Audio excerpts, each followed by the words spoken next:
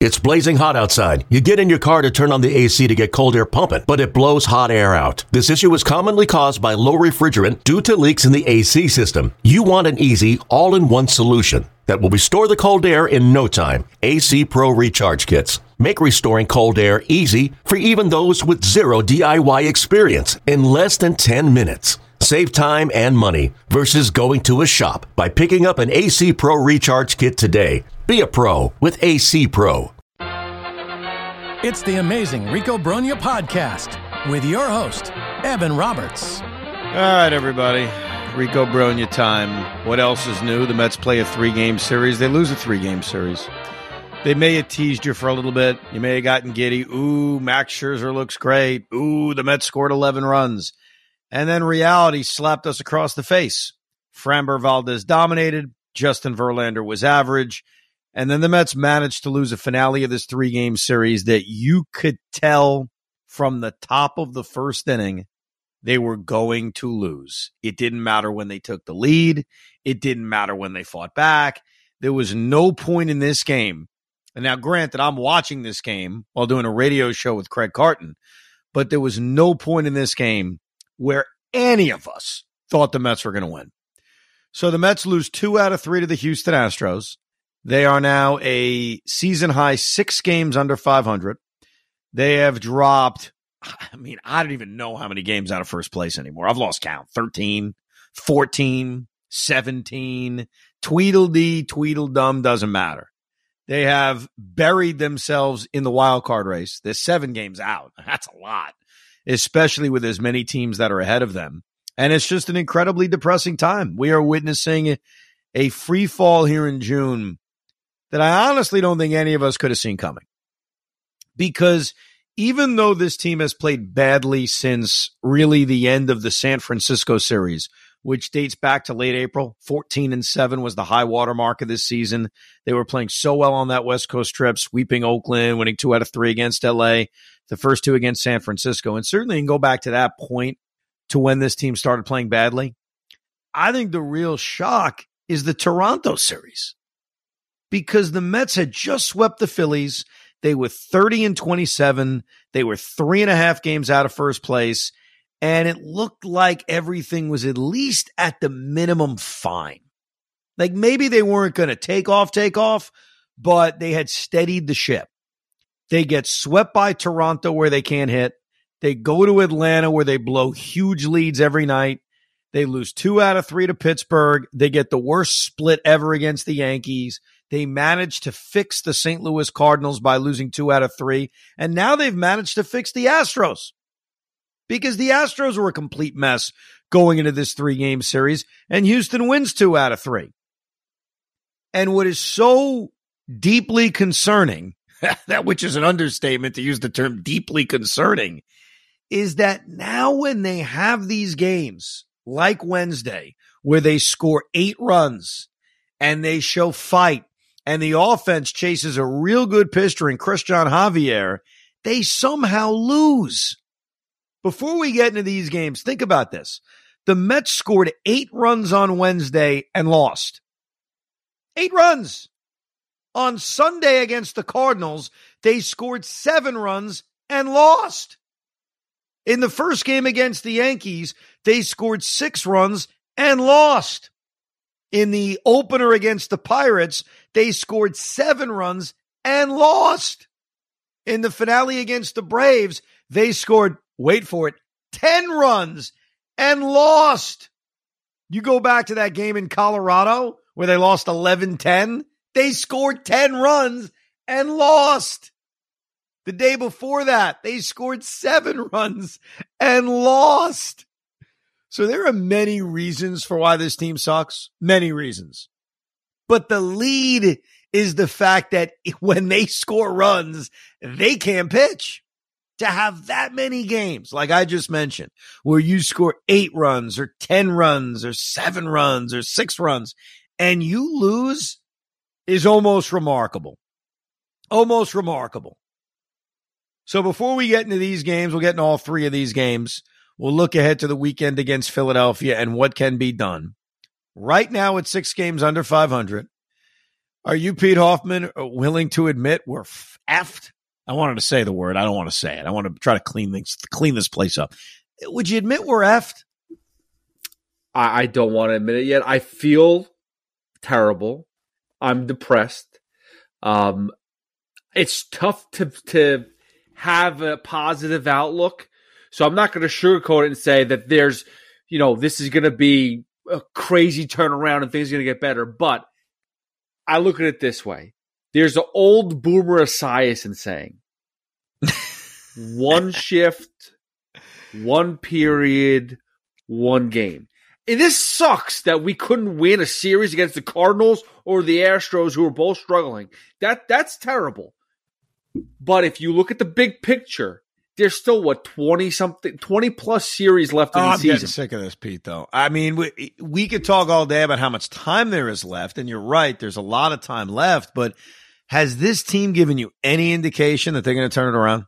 No, but my point is this: I'm not trying to say like, oh, there's still a forever part of the season. My point is all they have to start doing is win a series. If you can win, I know it's a lot, but if you win 15 to 16 series, in the end, you're going to be 10 games over 500. That's fine, and that's true, and that's great math. They haven't won a road series since April. Like, it's not as easy as saying, go win a series. I mean, I thought when they won the opener and Max Scherzer dominated, and I want to give him credit. Like, we will give people credit when they deserve it. Max Scherzer was brilliant in the opener of this series. It was right in front of him. Hey, if they can get a split on Tuesday, Wednesday, they win a series. And as much as this team needs a winning streak and they need a 10 out of 12 more than just winning a series, you got to swim before you can swim really fast. I'm sorry. You know what I mean? You got to get in the pool before you can become Tommy Phelps or Michael Phelps, not Tommy Phelps or David Phelps. Oh, my God. I did an experiment, by the way. I didn't do it today with McGill because at this point in time there was no point doing the experiment. But I wanted to see the trust level of the fan base with the starting pitching, and though Scherzer was like 40 or 50 pitches deep in the 5th and 6th inning, I still put it out there. Would you trust? Would you put, if you're Buck, do you put Scherzer back out there? And everyone's calling me a bunch of morons and saying, of course, look at his pitch count, look at this, look at that. But as soon as the 8th inning came around and he had given up a home run, walked the guy or whatever it is, it was questionable. And people started to not be as 90% go for it.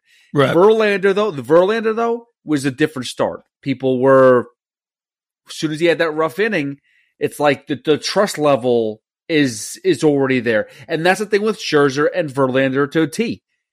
It could drop like that. Like their eliteness deflates super quick. You can't trust anybody right now. Well, I'll give this to Max and Justin to a degree. They will occasionally remind you of what they can do. You go back to the opener of this series, which feels like 6 months ago, based on the way Game 2 and Game 3 went. Max Scherzer against the Houston Astros. Granted, it's not a full-strength Astros team. The Mets have actually scored more runs than the Astros, or at least coming into this series, they were basically averaging the same amount of runs. They're without Yordan Alvarez, which we can't dismiss. They do have Altuve back now full-time after missing the first couple of months of the season. But Max Scherzer went out, and in Game 1 of this series, flat-out dominated. He was great. He was helped out by some good defense. Brett Beatty made that incredible diving play in the first inning of this game. Tommy Pham made some good plays in the outfield. But Max Scherzer was efficient.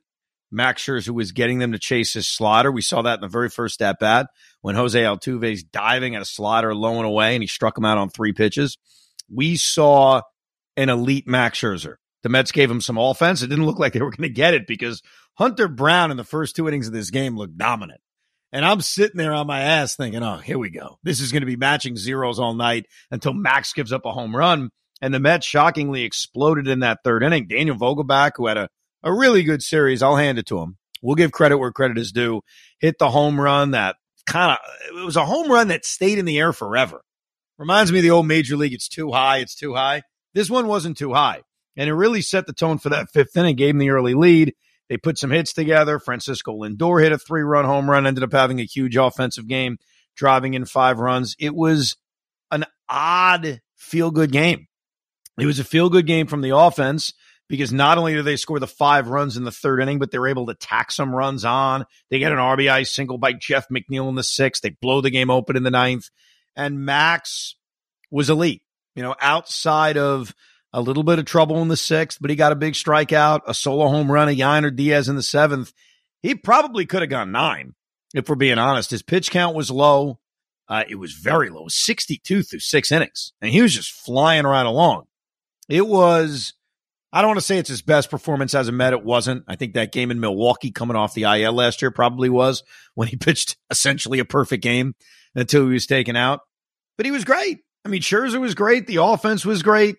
And I guess we all kind of thought the same thing in the 9th inning when they were piling it on, which was save a couple of runs, especially knowing they were facing Framber Valdez the next day, who I've said to you, it's either him, Garrett Cole, most consistent best pitcher in the sport right now. Shane McClanahan's up there too. But in terms of consistency, in terms of getting the baseball every 5 days, Framber's up there. So as the Mets are piling up all these runs in the opener of this series, in the back of my mind, even though I know one game has nothing to do with the other. Like, obviously, save runs is not a real thing. It's not as if the bats only have a certain amount of hits in it. But as they were piling it on in the 9th inning, and Daniel Vogelbach drove in 2 more runs, and Lindor drove in 2 more runs, there is that thought in all of our brains, which was, hey, we got this one. Can we take it easy? And it was a nice win. But I said this on the air the next day, which was, it's a nice win. It doesn't change my view on the team. Like, as much as we treat baseball like the football season, one game doesn't always cure you. And sometimes there are one games that feel that way. I think going back to that Tampa series, I probably acted that way with one of the Drive Home podcasts on that comeback win. But in general, like, I looked at Tuesday or Monday, because it was game 1 was Monday, and said, nice. It's a nice victory. But now you got to go out and win the series. Now you got to go out there and keep it going. And it was never going to be easy because you were staring at Framber Valdez and you were staring at Christian Javier. And if you couldn't get the win with Verlander against Framber, you felt awful about the pitching on Wednesday with Tyler McGill, despite coming off a really good start. So game 1 was great. Let's give Daniel Vogelbach credit. He's starting to wake up since his little respite. Scherzer was dominant. Francisco Lindor drove in 5 runs. And it's amazing with Lindor. Lindor's home runs and RBIs right now it's a good number. Like, you look at the home runs and the RBIs and you see a guy that's on pace to probably go 30 home runs, 100 RBIs, which I think all of us would sign for. But then you got the average and you got the OPS and you have the fact that he could disappear for days at a time. So I don't want to say he padded the numbers, because he didn't pad the numbers. The Mets needed those offensive runs, especially in the 3rd, to take the early lead. But he's had such a weird season. It's just a weird year. But you look at game 2, you have Verlander on the mound against Framber Valdez. And before we get into the game, I tweeted this, I think, and it was late because I started the game on DVR. So sometimes when I tweet during the game, it's disjointed time-wise. That's probably why I shouldn't tweet during games. Let's be honest. I should retire from that. It makes no sense. Because I think time-wise, in like the 7th inning, I'm tweeting about the starting lineup.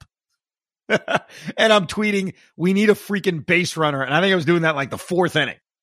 And I went back on it and looked at it time-wise. And I was like, I may have tweeted about wanting a base runner after they already got a base runner. I'm not sure. But let me start with the lineup.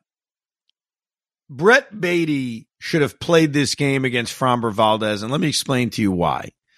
Framber Valdez does not dominate left-handers. In fact, left-handed hitters have actually done a pretty good job against Framber Valdez. I'm not going to bore you with the numbers. Just trust me on it. If you want to fact-check me, go fact-check me. That's on you. Brett Baty has done probably equally as well against lefties as he has righties. He has certainly not looked overwhelmed facing left-handed pitching. So why are you in a rush, if you're Buck Showalter, to sit Brett Baty down? Unless you're just playing the traditional tough lefty, he's a lefty game, there was no evidence There's no statistical evidence that would have pointed you in the direction of insisting on sitting Brett Baty. I don't get it, especially coming off a game in which Baty had multiple hits. So he's showing you a little bit of a pulse. And that's the frustrating thing. I wanted Baty in that lineup. So that's issue number one that I had, just sitting down watching this game. Other than that, I got no problem with Tommy Pham playing every day. Tommy Pham's been one of their better hitters. He has now earned himself playing time. I got no issue with that. Mark Canha has played well lately. He should have been the DH. So lineup-wise, I don't know. I don't have any issue with really anything other than the fact that I'm ready to see Brett Baty play even more than he's already playing. I just don't think it made sense to sit him against Valdez. I don't think there was any reason for it. Now, Framber went out and dominated. Framber Valdez, Pete and I know this well. We orchestrated a trade a couple of weeks ago in which I dumped Framber Valdez to him. Not dump. My team sucks. I'm selling. Sometimes you got to know when to hold him and know when to fold him. And I sold Framber Valdez to Pete Hoffman because his team is good and my team isn't. So I've watched him a lot this season. Pete's now been watching him a lot this season. But even the last couple of years, guy takes the ball every 5 days. He's tremendous. And what I respect about him is he doesn't even look like a good pitcher. He looks kind of like out of shape. Like he's there. He has a great story too. Like he was signed at an older age. He was signed when he was 21 years old, which may not sound old, but usually those kids are signed, like kids from where he's from are signed when they're like 16 years old. So he wasn't a really highly regarded prospect, and he's worked his ass off, and he's become one of the best pitchers in baseball. Like in my opinion, he's one of the best pitchers in baseball. And so the Mets not being able to hit him, like I don't want to give the Mets an excuse, but I get it. He's a great pitcher. What the Mets needed was for Justin Verlander to pitch like a great pitcher and match him 0 for 0. And then maybe in the 6th or 7th or 8th inning, in this case, you'll get to him or you'll get him out of the game.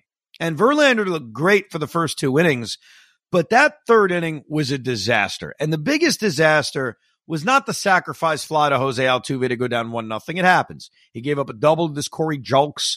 Okay. He gave up a single to Martin Maldonado. Okay.